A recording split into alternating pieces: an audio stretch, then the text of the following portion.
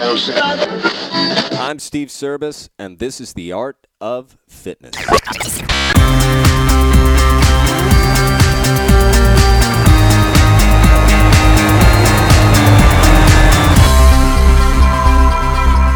everybody, welcome to The Art of Fitness. I'm Steve Service, and today I'll be talking to Marcus Filly. Marcus is a 32-year-old athlete from Mill Valley, California. He is team captain of the Phoenix Rise for the National Pro Grid League, a 6-time CrossFit Games athlete, the coach and owner of Revival Strength, and he is the founder and owner of Revive RX, which is Marcus's nutritional supplement company. Marcus reminds me of a monk, a very fit monk with great hair. No better way to put it. He, at a very early age, an age when most turn to more destructive means to cope with apprehension and loneliness, he set expectation aside, followed his instincts. At the time of this interview, he was a soon-to-be father, but he and his wife has since had a new baby girl, and from what I learned from this conversation with Marcus, she is going to be one lucky lady. Before we get into my conversation with Marcus, let's go to the question of the day. Sue B. writes, how do I get stronger? I've been on a plateau for what feels like forever. Well, Sue, I don't know the ins and outs of this situation, but if you're stuck at a certain load for a lift or for all of your lifts, to me it boils down to two things. One, your form is suspect, or two, your programming is suspect. I could talk about this for hours, so I'll just leave it with these two bits of advice. First, go back to the basics and practice your lifts. This is different than training your lifts. Practice for proper movement execution. And second, simplify your program. Simplify your strength program. Get someone to do a simple program for you based on percentages of your 1-rep maxes. And more so, you need to believe in that program, and you need to follow that program. And if you do that, I guarantee you'll break through a sticking point. Often, what seems to happen is people aren't feeling that strength increase happen on their strength programs. So they begin searching around. Well, how come this person is adding 10 pounds to their lifts in 3 months and I've only added 5? I should be doing what they're doing. Well, this will give you diminishing returns. Find a simple program. Find somebody to do it for you. Don't do it by yourself. Even if you're capable of doing it by yourself, it's always better to have somebody else program for you. I'll get into that on another day, but follow that program and believe in it. And if you do those two things, then you will definitely break through the plateau that seems like you've been stuck in forever. Sue, I hope that answers your question, and write back and let me know how you do. But try to apply those two principles. Now back to Marcus Filly. Things I'd like you to listen for in this episode. Really, Marcus and I get into so much in this episode that I'm looking at my notes here, and there's just too much to choose from. So I'll just let this conversation speak for itself, and let's go to my conversation with Marcus Filly. Marcus Filly, you there? Yes, I am. Hey, Steve, how you doing? Hey, Marcus, how's it going, man? It's going great. Happy anniversary, dude. Hey, thanks for noticing and thanks for saying that. Yeah, 1 year in the bag?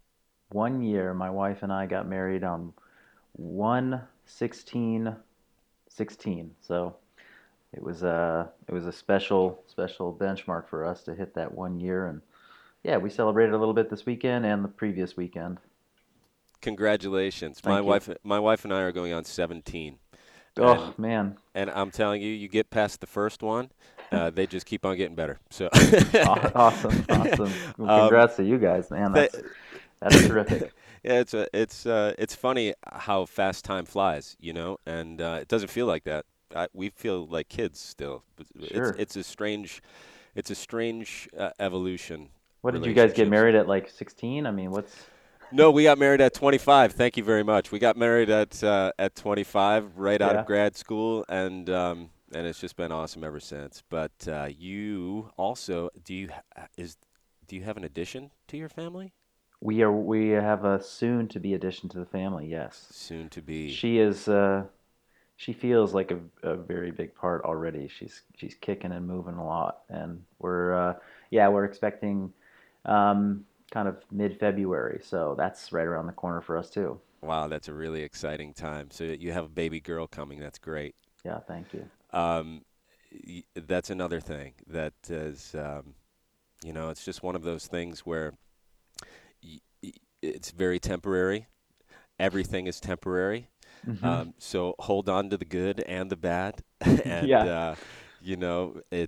but it's just one of those things where you don't feel as though you're capable of loving so much, Hmm. and it surprises you every day. So congratulations on that as well, man. You're in for quite a treat. Well, I am certainly looking forward to it more and more as it gets closer and closer. I bet it's gonna be fantastic for you guys.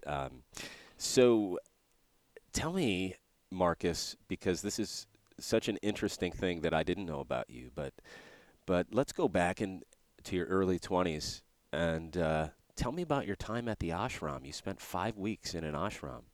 Yeah, yeah. Um, my early 20s were pretty much um, about me trying to sort of discover a different side of who I was. I think I'd spent most of my you know uh, teenage years and then the earliest part of my 20s, like when so high school and college, just really being an athlete and being a student, and those were my identities, and I was good at both things. I was a good student, I was a good athlete, and I played college sports, and you know put a lot of energy and time into graduating with um, a degree in molecular science, and it was yeah, it was pretty much everything that I thought I stood for, and then when I wrapped up my undergraduate, I would say I was bordering on, some depression, kind of feeling a little lost and feeling like, man, I just did all this stuff that a lot of people are proud of me for, but I'm not even sure if it really makes me feel connected with who I am. I'm kind of lost here. I don't know who I am and what I'm about. And I think that was kind of what drove me to, do some spiritual learning and kind of education and awakening. Hmm. Um, so yeah, I bounced around from, spiritual teacher to spiritual teacher. I got connected with a group that was based out of Colorado, and I attended a handful of, week-long intensive retreats where you're meditating for, 5 hours plus a day, um, you know, days in silence, eating a strict vegetarian diet, Yeah, wearing all white all day, sure. a lot of love, a lot of, heart opening, and yeah, and then I just got so into the process that I wanted to go immerse myself in kind of their little their spiritual center, which was in Colorado, and it was a small little ashram that was at the foothills of some just incredibly majestic mountains and natural kind of settings. And I lived there for 5 weeks, and it was every day was wake up at basically 5 in the morning, meditate, Mm. uh, go have breakfast in silence. We always ate in silence. Then it was doing seva, or like basically your service for the day. And I did things from cook lunch to doing some, you know, kind of like manual stuff because I was one of the more fit people. Sure. Um, and then we'd meditate in the evening and yeah, go on little hikes and things like that. So I did that for 5 weeks. It was pretty groundbreaking for me, and It was honestly, it was amidst the same time I was applying to medical school. So it was like I went from the ashram for 5 weeks, flew to UC San Diego, and did a medical school interview the next week. It was kind of a strange time for me, but Yeah. I learned so much. In the grand scheme of things, when we talk about our daily hustle, and, 5 weeks doesn't sound like a lot, but I imagine that 5 weeks felt a lot longer than that. Yeah. Well, I imagine if I did that today, it would feel. I mean, it's quite the departure from my current lifestyle and my current rhythm. While I've brought many of those like lessons and teachings and practices into my life now, when I was 22, I think at the time when I did that, I was, I just finished college. I was living at home with my parents. I was basically in a 2-year transitional period between undergraduate and medical school, and so my list of responsibilities was nothing compared to what it is today, and nothing compared to what it'll be in 2 months when I have a baby. Yeah, So it's certain. I was living a pretty slow paced life at the time because my body and my mind and my heart just needed it. sure. I was fast paced for what felt like 8 years through high school and college, um, and it got me to a place where I was questioning what I was doing. So I was like, I need to slow down, and so it was really in alignment with my, just who I was at the time, and and I didn't just go from 0 to 60 like overnight. I kind of, like I said, I'd gone to like the week long intensive retreat. I had Right. gone to the weekend seminar first, and then slowly I was like, I felt so embraced by this community. I could live this lifestyle. I was like, go live for a month, Right. 5 weeks at this ashram. That sounds right to me.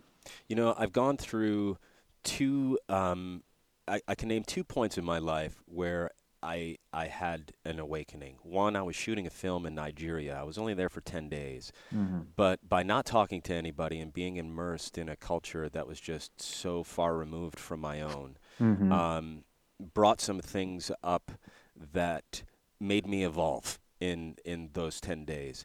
I really enjoy going on survival at least once a year now that I have 2 children. But before that, it used to be a couple times a year where, I'd go into the woods for 3 days, with very minimal things, a knife, maybe something to start a fire with. But Hmm. those moments are like hitting the fast forward button on self discovery. Mm. And can you tell me something like, tell me, you went in on week one. I know you did the intensives, but you went in on week one. You came out on week five.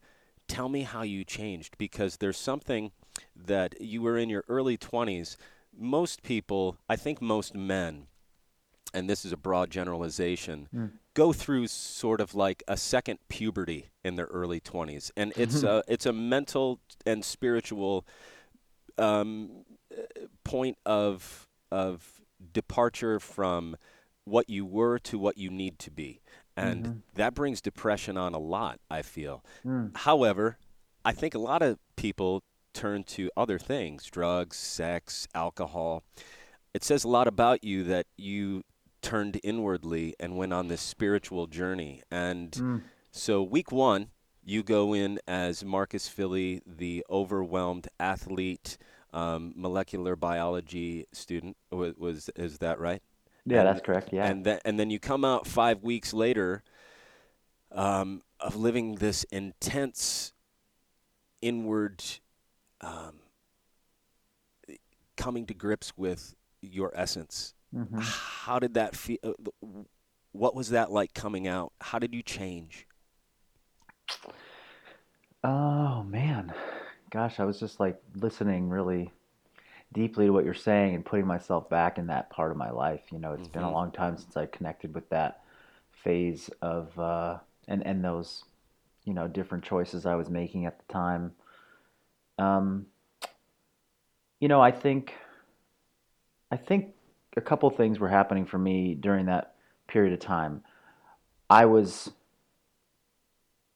one. I was actually I was if I'm honest with myself and with other people, I was very motivated to do different stuff. Like I wanted to be different, unique, do the things that the people around me, we're not doing, just Yeah. almost for the sake of like, I'm going to do this because nobody else is doing this. And Right. it was a way, I think, for me to, I don't know, regain something that felt like it was, that made me special or made me unique, and maybe it was misguided in a way. Like, I just want to be I want to be the person amongst my friends and amongst the people that I know that spent the time to go and, you know, live in an ashram. I want to be the person that went and traveled through Southeast Asia for 4 months when nobody else I knew did something like that, and it Yeah. was like I wanted to have a different identity that made me feel unique. And uh, but in the process of pursuing that, there was also this hint of like I needed to discover a little bit more about who I was, and I'm really, you know, I'm grateful for the fact that I had pursued some of these sort of fringe activities or fringe, pursuits because once you're at the ashram, I don't care if you're just like trying to check the box to go live there. Like Yeah. you got to live there. Like, Yeah. Right. and they're not going to let you talk during meals, and you're going to respect the practices that are happening there. And I was really drawn to the teachings that were happening. I was drawn to how it made me feel because uh, every time I would go to a retreat or I would go to an intensive, week long course or spend time, it was so uncomfortable. I mean, Mm. every time it was uncomfortable. I would go with this open mind and open heart, and I would kind of contract and get, tense and almost angry, and then at some point I would have a breakdown where it would just like the emotions would just be overwhelming, and Hmm. whether it was crying or fit of anger or whatever it was, something would happen and there would be a shift and a transformation that would take place. And it was consistent every time. I remember the first time I was like in tears at a week long retreat, and I was like, I don't want to be here. And then the moment that happened and I got that out of my system, it was like I started to see new parts of who I was and the people that were around me, and that was what I was ready for by the time I had gone and lived there. Was I knew I was going into something that wasn't going to be easy, and I was just open to what that would feel like coming out the other side. So um, yeah, arriving, I had had some experiences. I knew sort of the culture a little bit of how things went. It wasn't like the first time somebody said to me, you know, spoken Hindi to me or something like that, where I was like, wait, what are you saying? What does that mean? It Yeah. wasn't the first time I had chanted. It wasn't the first time I had like, done ecstatic dance. Like, so these things weren't like shocking me at the time. It was like I was comfortable with it, and it didn't matter how comfortable I was. I went in knowing that there was something that was going to come out on the other end for me. And yeah, I think about 2 3 weeks in, I hit like a very frustrating time where I was getting angry at the people around me, and I Mm. felt like there were people there that were like challenging, like were trying to get in the way of me having my own experience, and you know, it was how it was supposed to go for me. So it was for me coming out the other end of that time was a change in kind of how I connected with the people around me, and looking at people through this lens of like a big open heart and with love, and knowing that whenever I found confrontation or anger or some friction with another person, that was a teaching opportunity. It was a lesson to be learned on what was triggered for me. Mm. Like never blame that person for what is getting stirred up inside of you. Right. Whatever they're doing is triggering something that's deeper in me that I maybe haven't been aware of. And thank you for being this reflection of this part of me that I've, been ignoring for so long that I need to kind of get connected with. And I do recall that I went from, like I said, I went from Colorado on a plane to San Diego. My buddy from college picked me up. I stayed at his house with him and his girlfriend, both who I had been friends with in college. And I was like, of course, in this blissed out, like kind of hippie, Hmm. state, like, love this. Oh, it's just everything's, Yeah. and and I was like, the way I was interacting with him, it was almost too much for him. He was like, "What is wrong with you, man?" But I was in such a good place, and it was pretty magical. I think we lose in this culture a rite of passage, and the Hmm. fact that you gave yourself one before moving on, it's pretty great. Oh gosh, I mean, but certainly with the baby coming and hearing people say things like, "Oh, well, you got to take your time now because you're not going to have it." Go for a little weekend getaway and do some of these things for yourself. There is that with all these big life changes that happen. The opportunity for taking time to learn about yourself shrinks and shrinks and shrinks, or it can. You can feel compelled to just overlook yourself and focus on all the stuff that's around you. And um, that pressure was even there. In my early 20s, it was like, okay, I just graduated undergrad. Let's get into medical school. Let's start Right. right away. The notion of taking a year off before Yeah. medical school Yeah. was like, whoa, you're Right. different. Like Berkeley students didn't do that. Everyone was Yeah. on the fast track, You're and then let thinking. alone taking 2 years off. So, and then so I'm I look back on that time and I'm like, there's no regrets for any choice I made to put things off and invest into myself a bit more before rushing into things. Even though at the time it felt like, I should probably be in school right now. I should already be working on my degree. Why am I, is this the right thing? And Yeah. yeah, Yeah. Shoulds. should. Yeah. Right. Hmm. They'll kill you. They'll put you in a prison. Should I? Shouldn't I? Shouldn't I? Shouldn't I? Yeah. Um, let's talk about the essence of being fit. This is what really makes me feel a kinship to you. Please talk to me about what it means to you when you say the essence of being fit and the revival of the fittest. Mm. Yeah.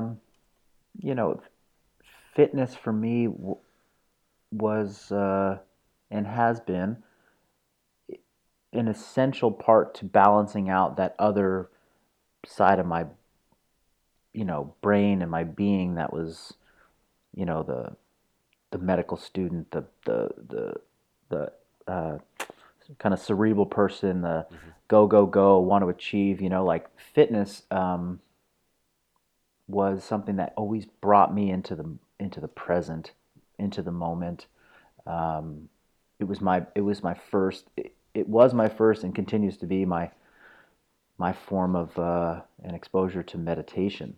Mm. Um, I did that when I was young. Like I just was 13, 14 years old, and I wanted to go and just run down to the high school and bring my jump rope and do jump rope and run up the stadium stairs and do push-ups and just be with myself. And I didn't even have a Walkman at the time. Like there was no way to listen to music. I didn't have friends that joined me.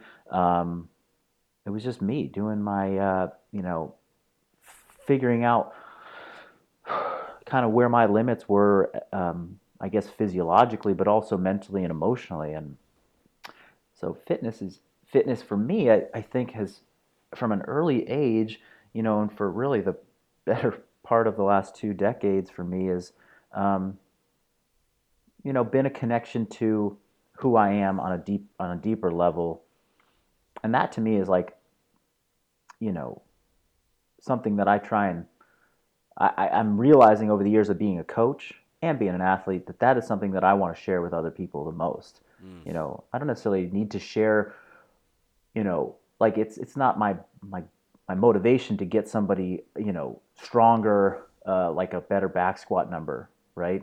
In the process of getting a better back squat and connecting to, how their body moves and their fitness and their limits and how their life interplays with their goals, physical goals in the gym, and learning about that, I feel like that therein lies like the power of fitness and coaching and training is like it, elevating your awareness of you as a person in your life and how you interact with the people around you. So, um, revival of the fittest was it was a tagline that I early on when I started a supplement company, Revive RX.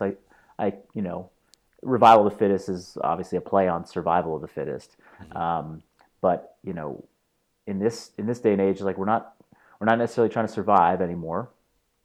We're just actually trying to get in touch with those in a way. Like rediscover and reawaken that sense of like, well, being fit um, is a path to potentially a better life and to, you know, a better understanding of yourself or being able to protect yourself better.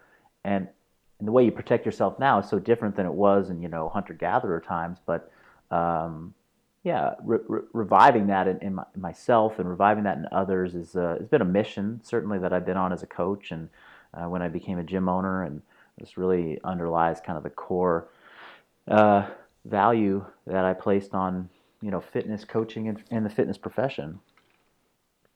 Have you ever read the Hagakure? I have not. Okay, I'm not going to give you a rundown of what that book is, but I, I recommend it. It's a neat read. It's a neat read. It's a That's a good, that's a big sell. That's got to get on the cover of that yeah, book. yeah, It's a yeah. neat read. It's a neat read, Marcus. You should pick it up. No, it translates Hidden Under the Leaves, and it's written by a samurai um, that was living right when feudalism was being um, dismantled. So Hmm. here you have a man who had trained his whole life to die for his master, and then all of a sudden they took their swords away. So what do you do with all of this knowledge? He writes a series of passages and a series of recollections, but what's great about it is it comes down to, and the reason why I bring it up and hearing you talk about the essence of being fit is it comes down to this idea of physical training and training for war as a means to shut off the mind. And there's this concept in Bushido called Mushin, which translates no mind, right, or without mind. Hmm. The idea that you train so hard that you become the movement.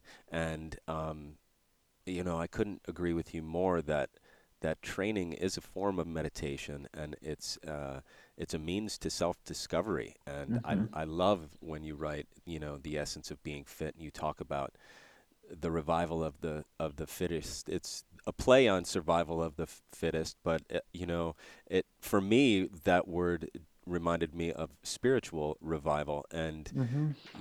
I just I really appreciate your take on how you handle your gym and how you handle yourself and how you handle your clients. Just from what I've read, I can just imagine the type of place that you created, and I just want to give you a remote high five on that. Remote high five accepted. Thank you. All right, man. Are you ready for the questionnaire? Are you ready to do this? Yeah, yeah, All, absolutely. Sure, let's do it. all right, Marcus. Let's get going. Section one: how many meals do you consume in a day? Um, I I consume about 5 meals, give or take some shakes in there. Okay. Yeah. And in percentages of fat, protein, and carbohydrate, what is your macronutrient breakdown? Or does it change with the time of day? Does it change with training? Do you not measure? I definitely measure the core meals of my day. You know, let's say there's 3 core meals.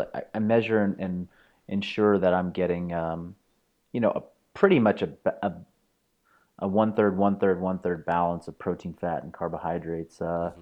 When the areas that I might fluctuate a little bit are some of those that fourth and fifth meal and some of the shakes that happen in between, and those are going to the macronutrient breakdown of those will change based upon the training and the phase of training that I'm in. Hmm. I've found personally that with my you know with higher volume um, phases of my training that I do I do better when I ensure that my carbohydrate intake is, you know, above 350 grams a day. Hmm. And, I'm probably in the 2 to 2, 200 to 230 grams of protein a day category, and then fat is somewhere around 100 to 120 25 grams a day. So definitely skewed a little bit more towards um, carbohydrates just as a percentage of my total intake.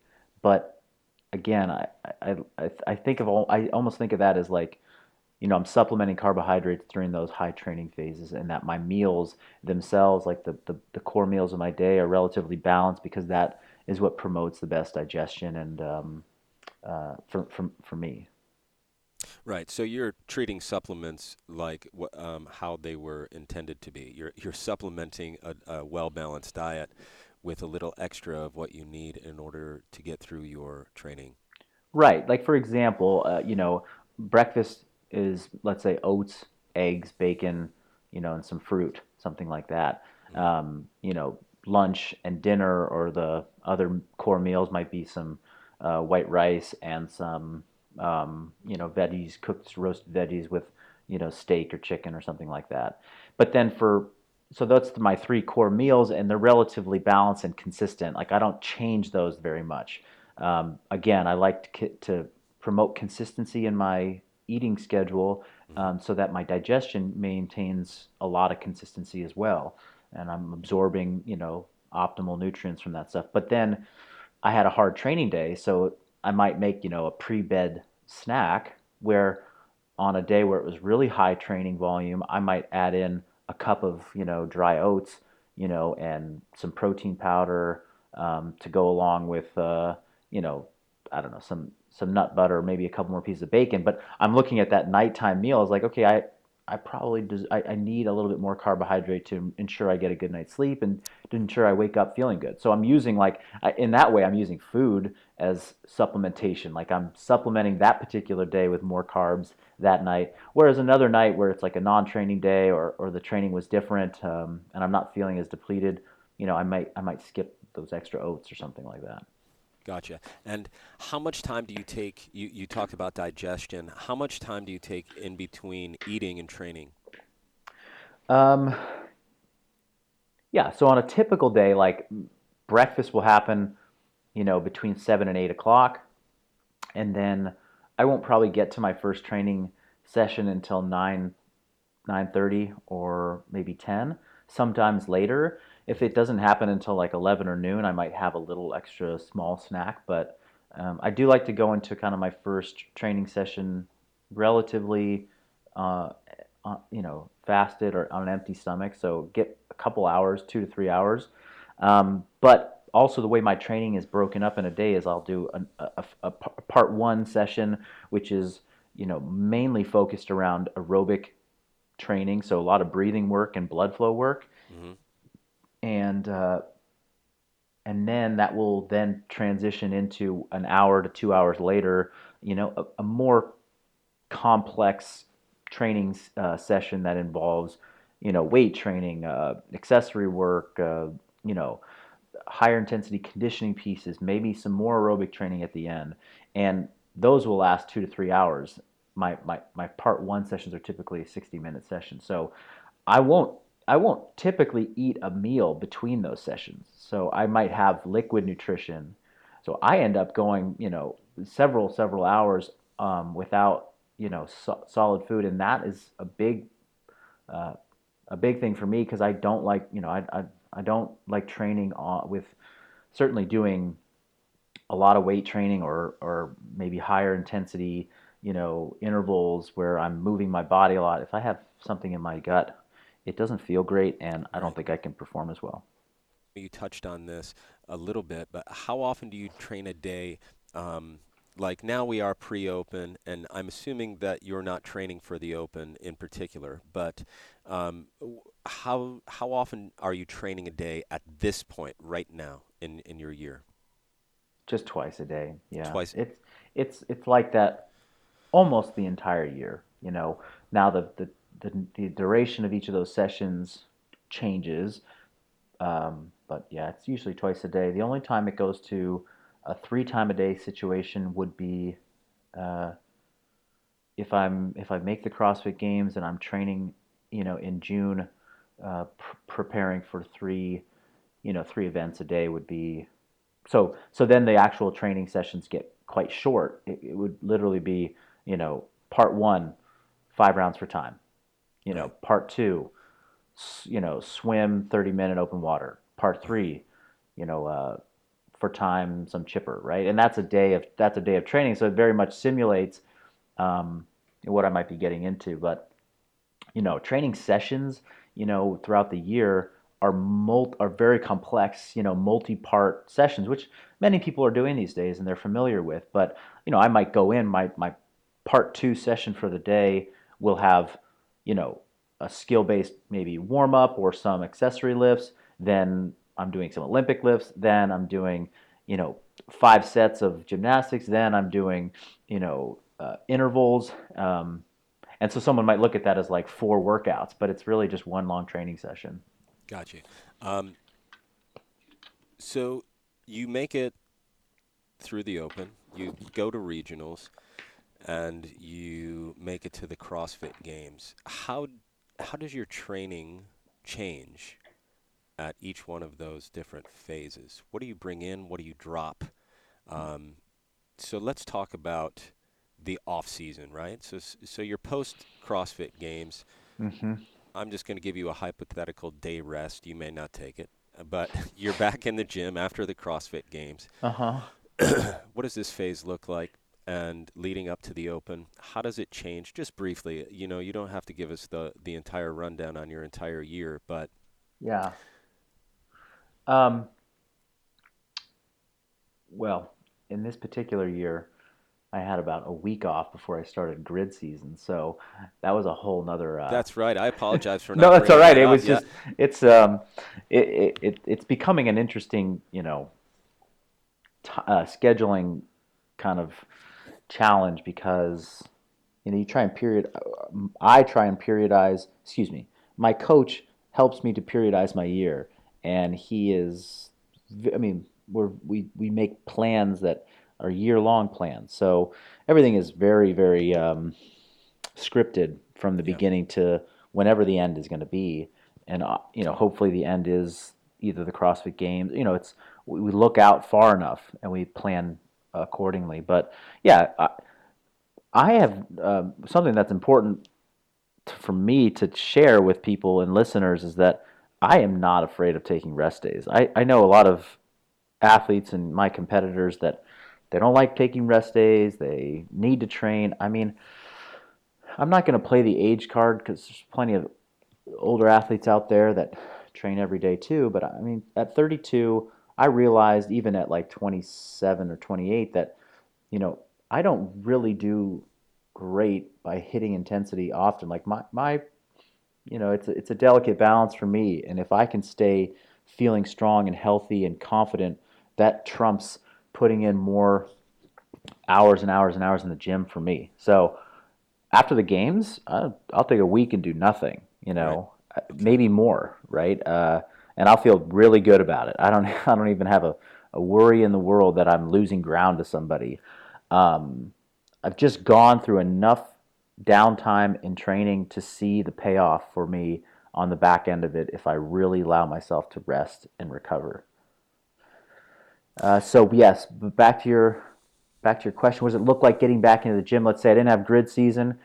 Back into the gym is healing. It's like the first month to 2 months is what type of training uh, schedule will promote, hormonal healing, energetic, balance, restoration for me, and structural balance and restoration. At the end of any part of the season, there are going to be um, aches and pains and things that just aren't optimal. If you're maintaining perfect positions and perfect, range of motion and length tension relationships in your muscles and, you're just like this, then you're not training intensely and hard enough for the games. Nobody finishes the games and is like, yeah, I feel perfect. I maintained everything Yeah. well. It's like, no, you're beat up, so beat up. And if you don't take the time to, recover that and try and get back to what I would just call a baseline for yourself, then the Yeah. next year is only going to put you deeper into a hole, and the next year is going to put you deeper into a hole.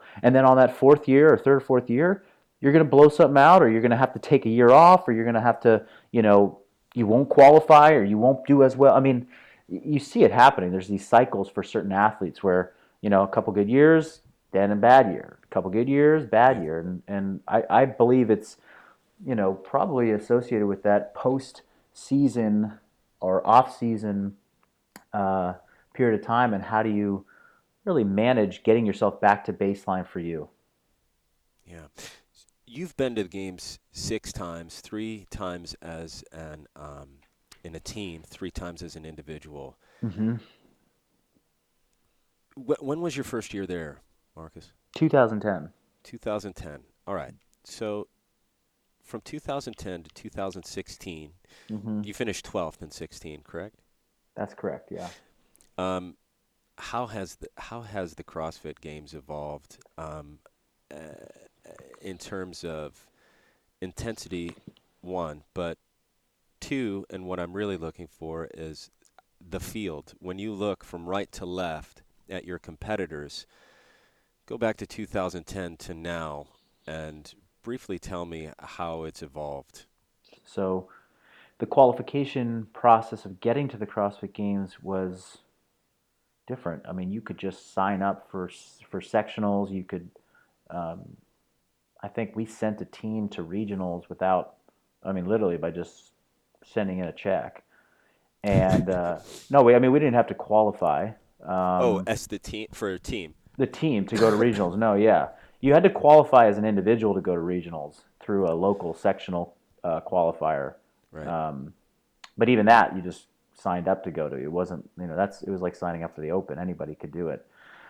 Um, so, at the games, I mean, the teams that made it there did have to qualify through some, avenue, but it was huge disparities between, the top teams and the bottom teams. Like the bottom teams, and not to take anything away from them, they earned their spot to be there at the time. But it was just you had probably 10 teams that were really competitive for the top, and the other however many other teams that were there at the time were just there having a good time, and they weren't really, you know, the essence of what the CrossFit team looks like now.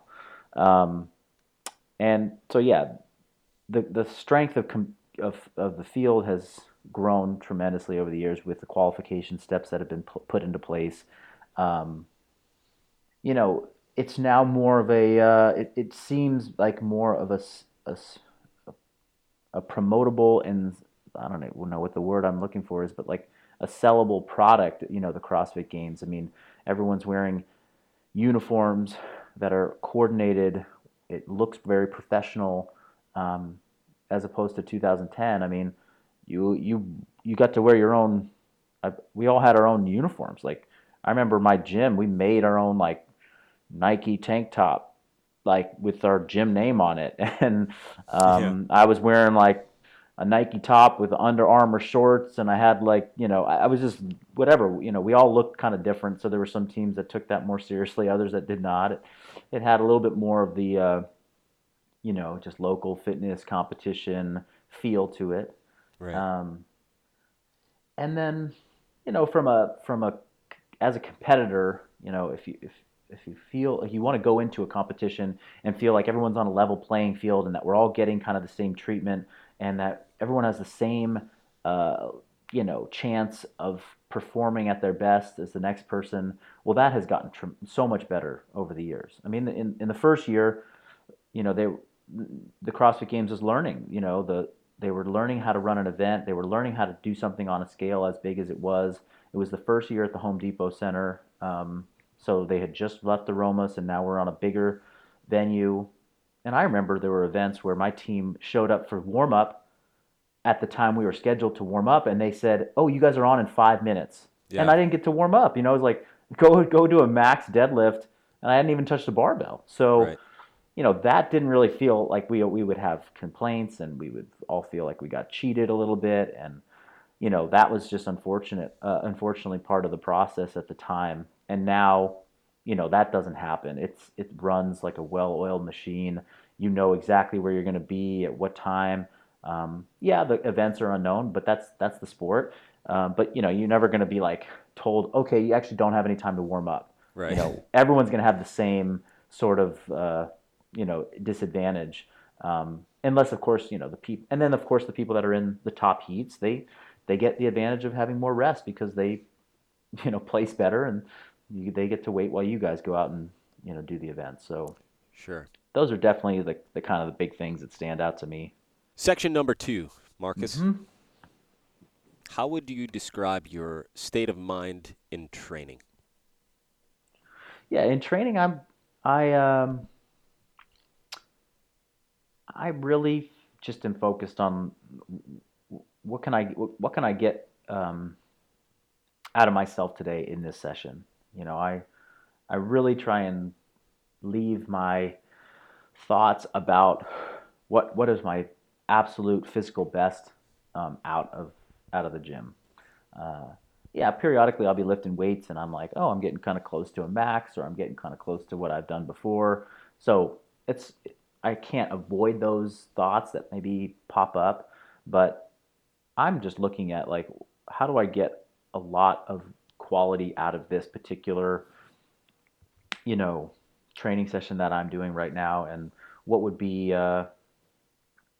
what would feel like a win for today is often just putting in some good work, uh, you know pushing myself, but not ever really pushing myself to my absolute limit. I try and stay you know outside of that 100% range most of the time when I'm training, because I know that I'll be able to come back the next day and do it again, better if I avoid those high end kind of zones. hmm And if you can liken your mental state in competition to a type of organic or inorganic substance, what would it be and why? Yeah, I think something like water kind of would resonate with that competitive mental state. It's like it's got to be, you know, like maybe water flowing down a river. There's going to be parts that are going to be going slow, and you need to kind of be, you know, aware of what's happening around you, and take a moment to check in with myself. And then there's going to be parts that are like a waterfall where it's just like going, shutting off my brain and just trusting what I set out to do, and letting things kind of fall at high speeds how they're supposed to.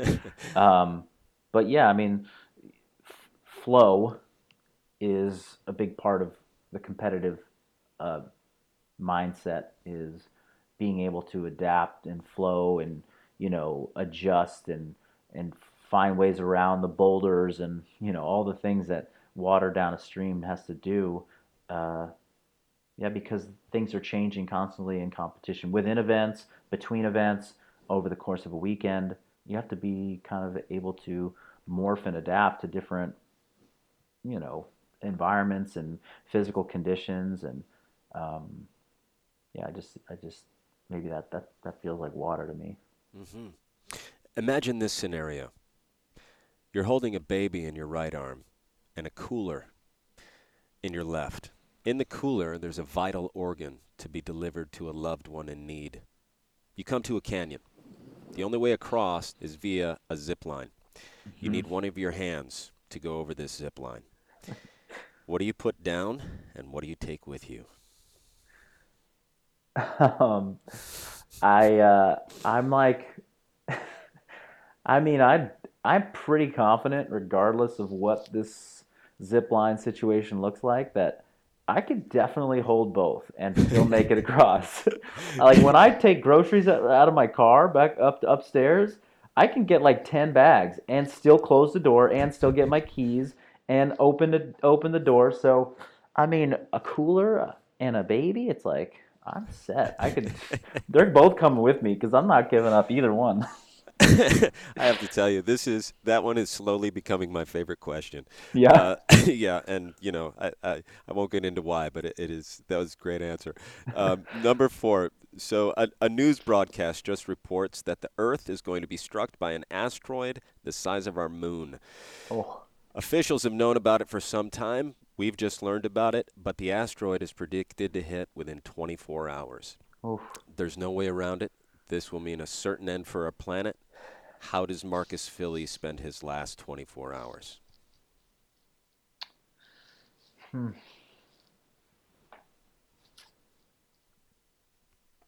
Gosh, that's like that's like just terrifying to think about. But Mm-hmm. yeah, I'm gonna probably just I don't just I mean whatever family I have that's within you know my area, which is a good number of people. I mean, I got my parents and my brother, my wife, and my cousin, and some people that live real close, and I see them on a regular basis. I just probably just go right to them. You know, like there's nothing I need to go do and experience. You know, I just need to in those last 24 hours. I don't.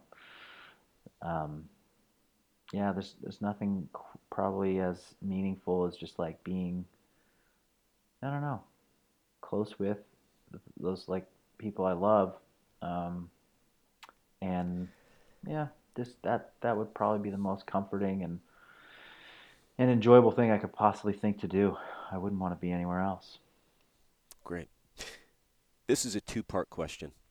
When is it essential to lie? And when is it deplorable to tell the truth? Hmm. I think I, for me, like honesty has always been it's been something that over the course of my life, if I look back on some of the most traumatic experiences that ever happened to me, it was when I I got I got a little bit too far away from honesty as like a core value, you Mm, know, and that doesn't necessarily mean telling a lie, uh, but just not being truthful with myself or not being um, not allowing my truth to kind of come forward, like masking it. So, you know, telling the truth uh, is yeah, and not or not lying to myself or you know this value of honesty.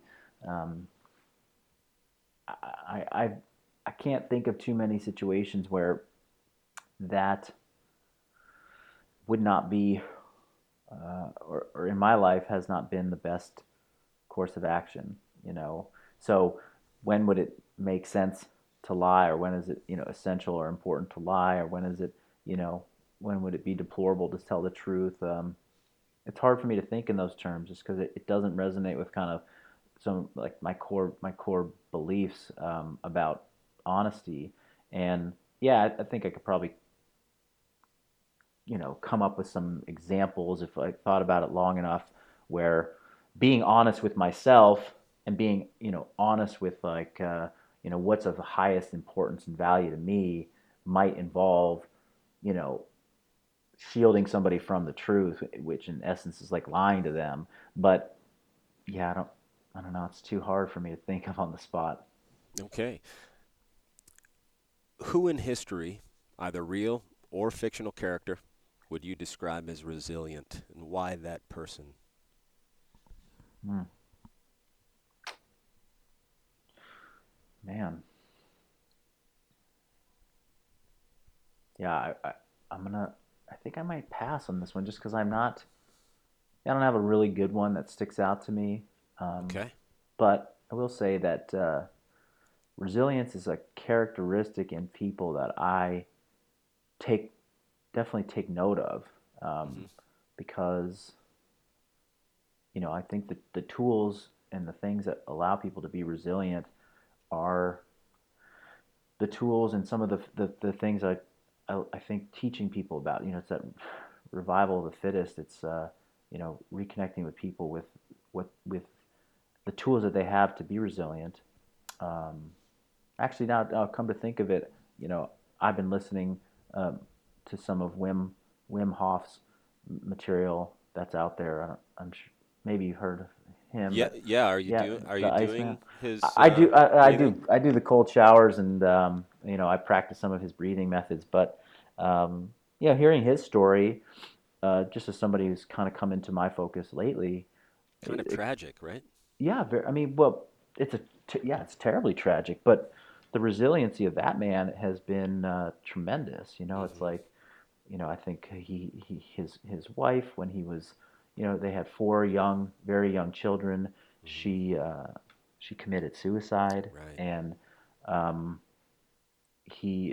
very tragic story, and it's like how he was able to reconnect with himself and overcome that part of his life, and find something that was not only just like get through it himself, but commit so deeply to a process that then is going to impact other people. So turning something tragic into something that he's going to give to others, um, in the way of a method of basically healing yourself and becoming better connected with who you are. Like that's Yeah. that's resilience, And and that's often in the face of ridicule as well, right? yeah, I mean, absolutely, people yeah. were laughing at him for so many years, right? Yeah, absolutely.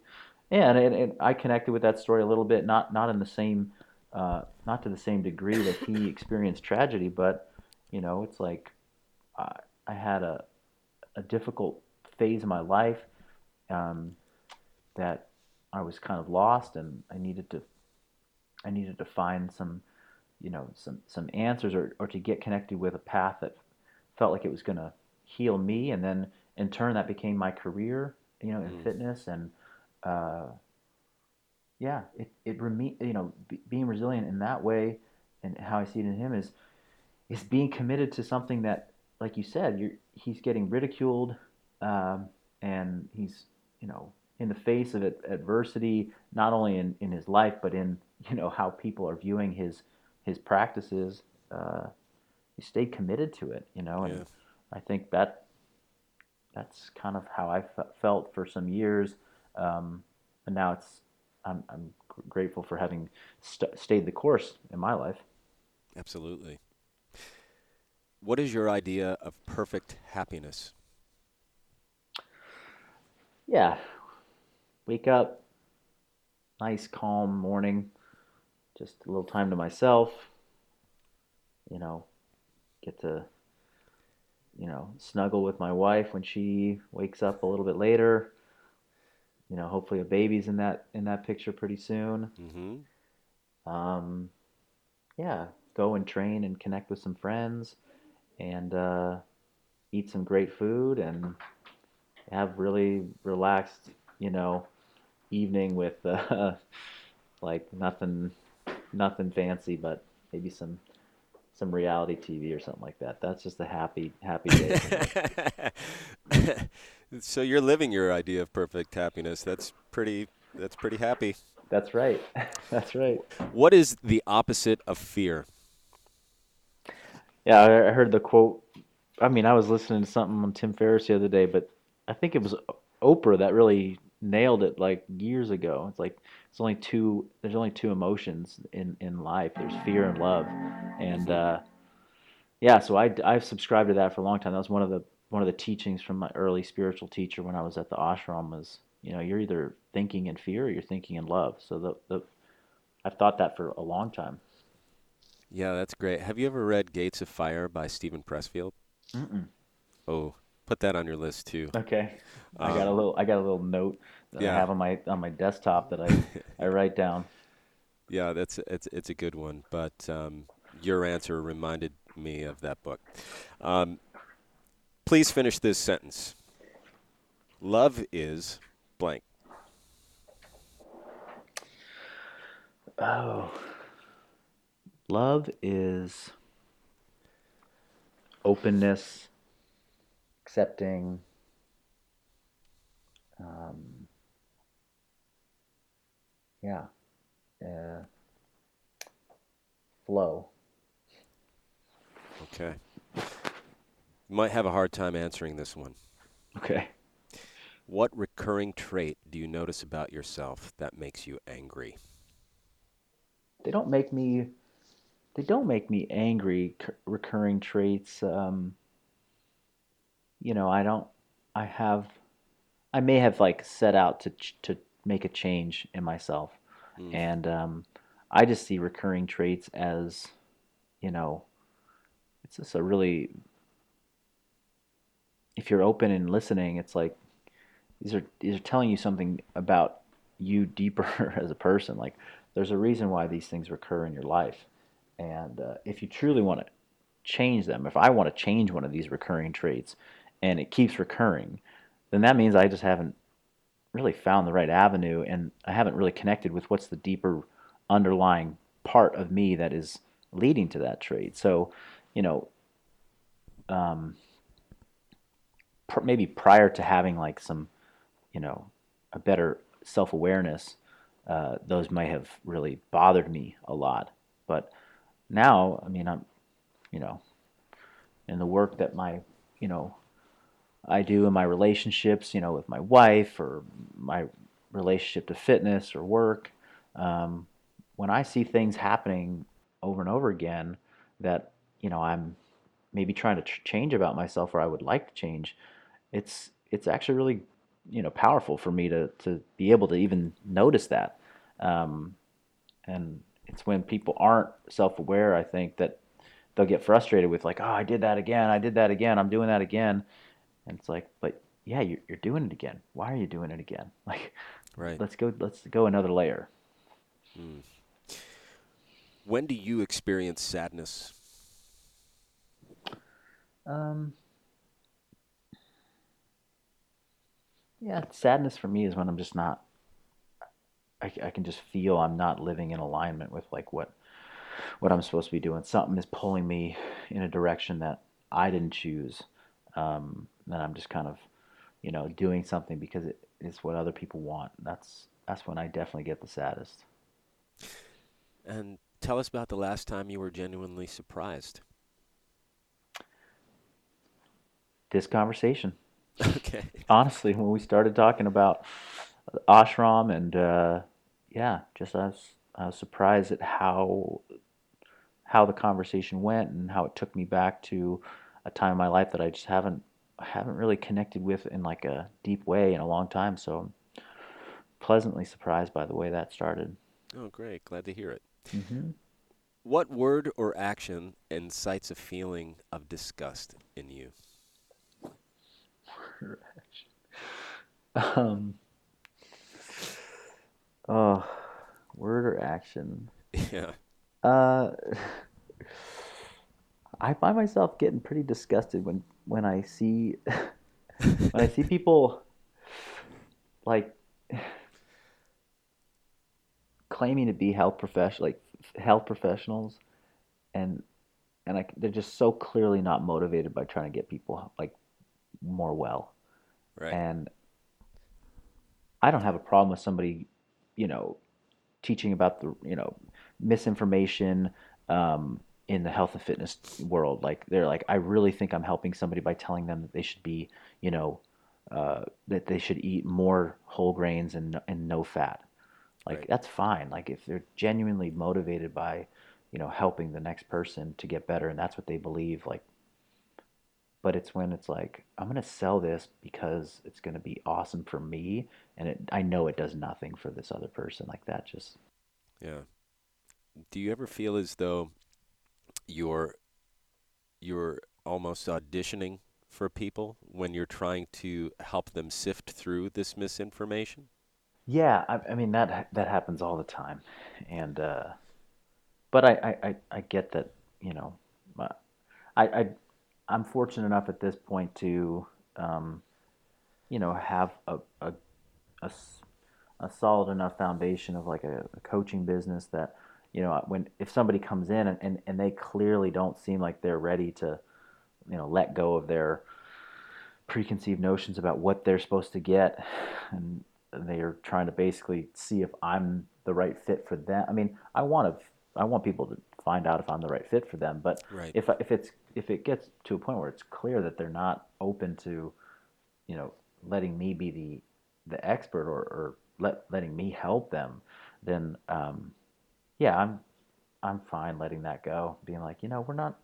I don't think we're right for each other. Like, you Yeah. know, I this um, so yeah, and I always try and keep that in mind. It's like if I And also when I seek out help from other professionals, like I try and, I might be educated, I might have a lot of knowledge, but I go to somebody because I need help with something. I didn't Yes. seek them out to go and, rattle off my own opinions about things. Yeah. What is your definition of the spirit? Of the spirit.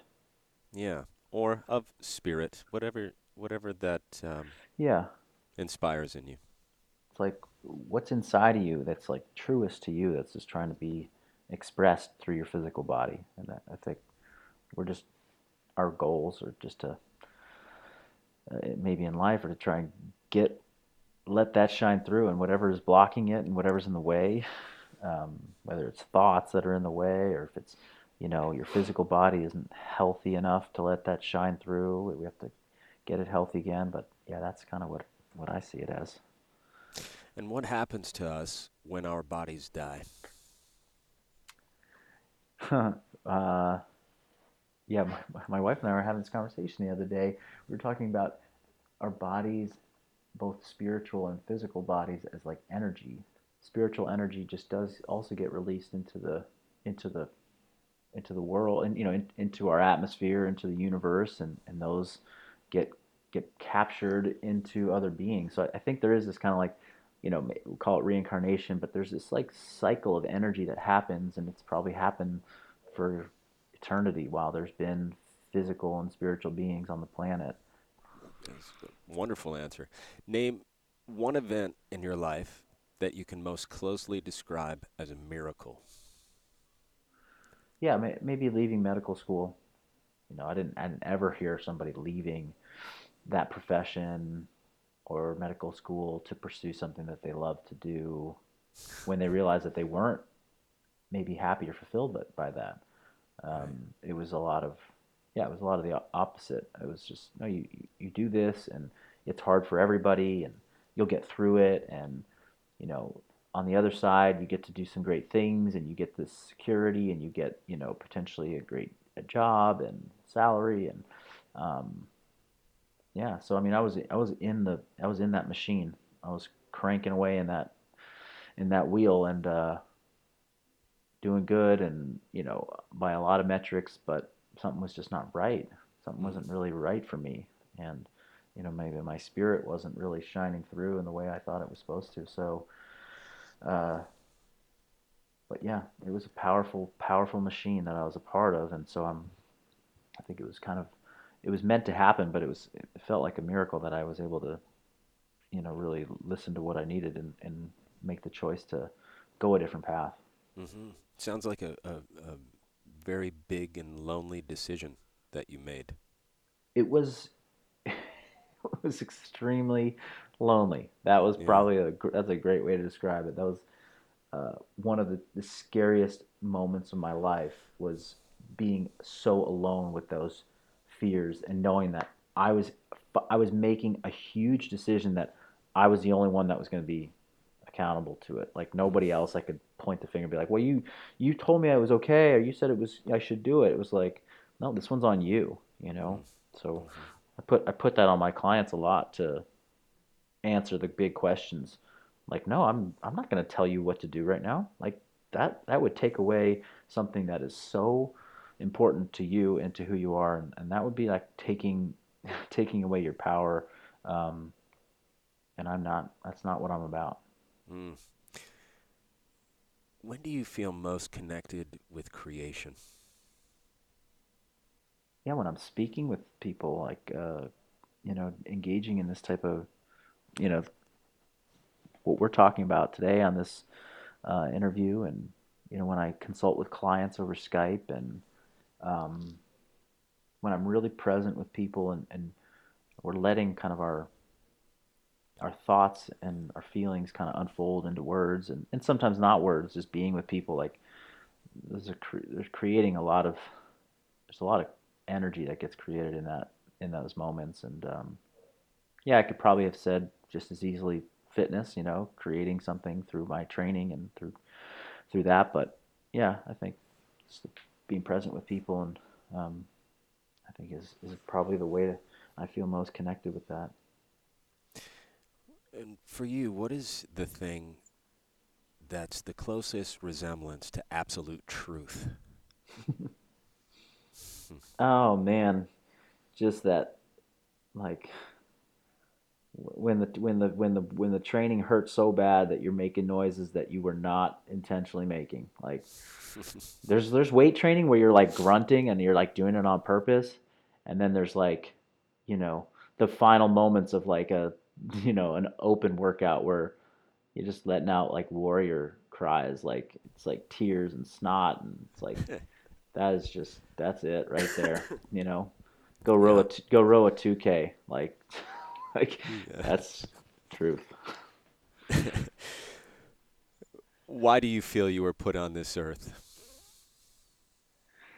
Oh man, I mean, I do think um,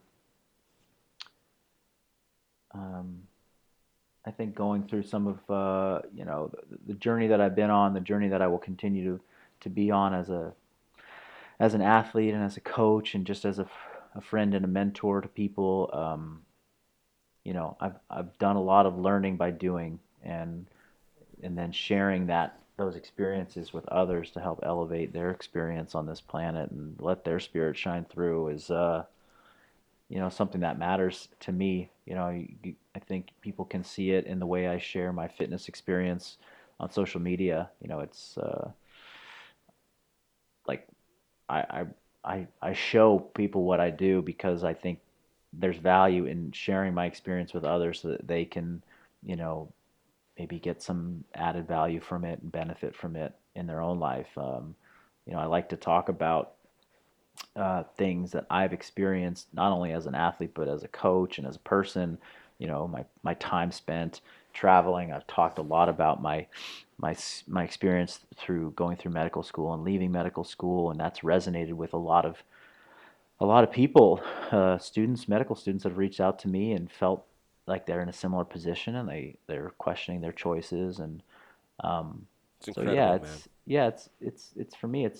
I think I started a blog a bunch of years ago, marcusphilly.com, and it was like honesty, commitment, persistence. Sharing makes the journey, Mm. and sharing makes the journey was like really what I continue to feel like this is. What binds together my athletic pursuits, my you know my relationships, my coaching, um, the supplement company we have. Like, we're sharing information, we're sharing about this experience, so that, and in a world where we're more and more connected through the internet and yeah, technology, it has just been a great opportunity for me to feel like I'm actually sharing and giving back to people, and yeah, it gives me a lot of purpose. It makes me feel a lot of meaning in what I do every day. It's awesome, man. It really sounds like you're living it, Marcus. You know, Yep. not the proverbial living the dream, but sounds like you're living an intentional life, and that's pretty great. Well, thank you for saying that. Yeah, and as much as I feel that so much of the time, um, I'm challenged every day, and I question it sometimes too, um, and it's a big it's a as much as I'm giving, I'm also getting a lot from people that support my journey. From people like yourself reaching out and wanting to talk and to connect on these topics.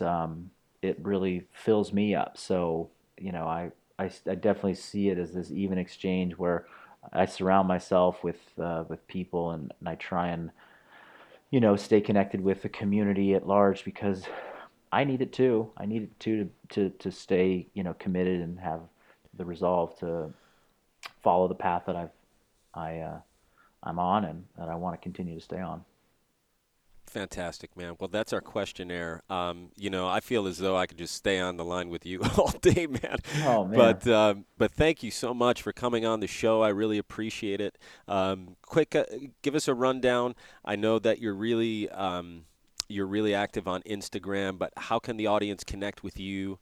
Um, give us some links, man. sure, yeah. You can certainly follow along on Instagram, just Marcus Philly, And that's really my main portal for putting out information and about my training and what's going on. And I have a website, marcusphilly.com, which has some interesting features to it.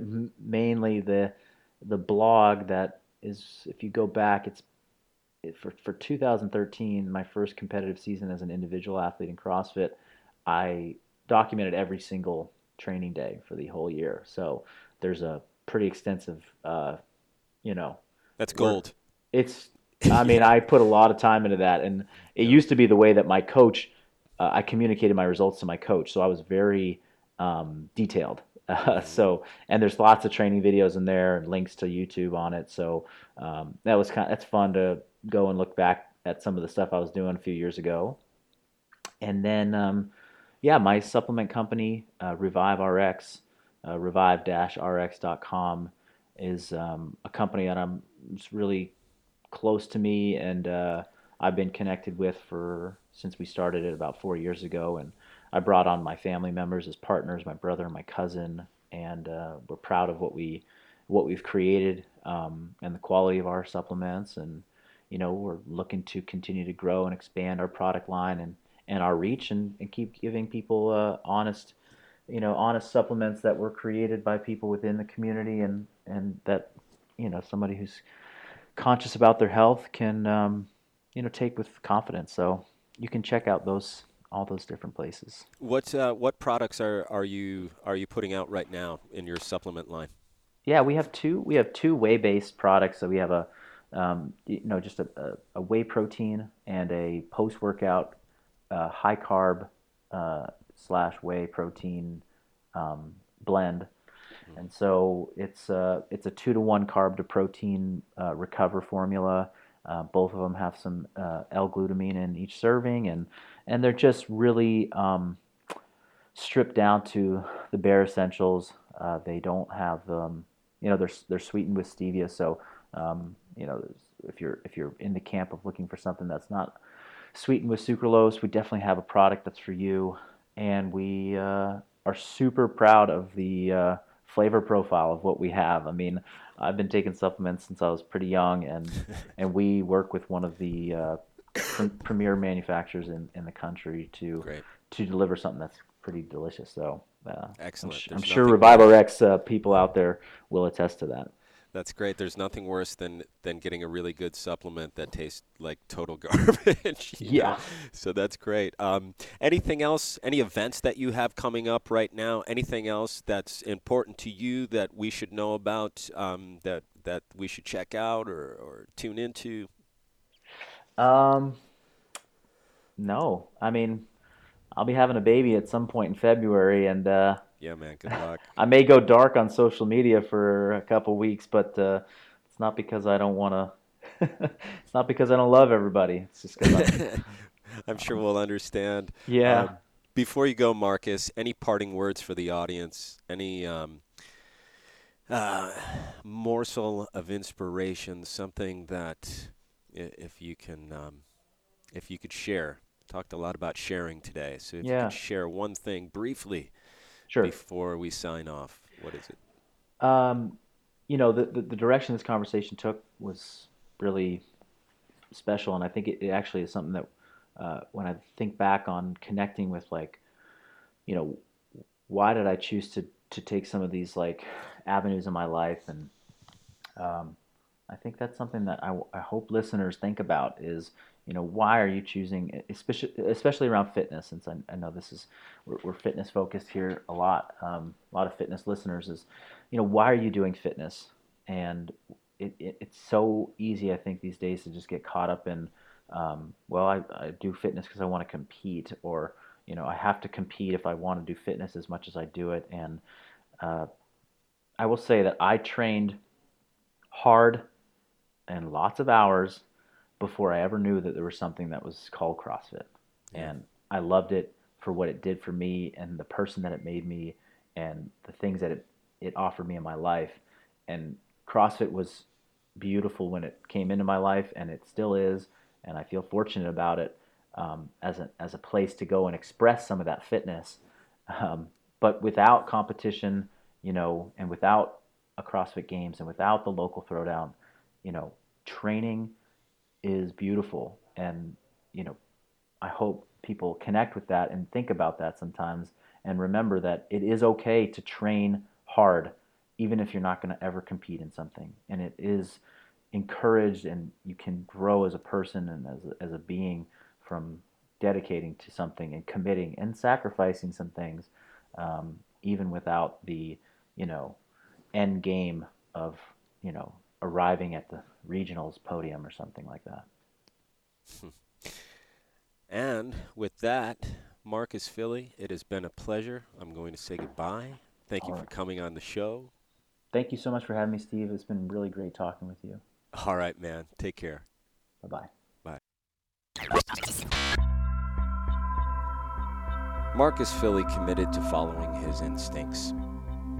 He relishes his uniqueness. He sees confrontation as a teaching, and has journeyed to understand who he is, and has now come to a place of sharing. He's come to see that after discomfort, there is an awakening. This is why I feel Marcus Filly is an artist.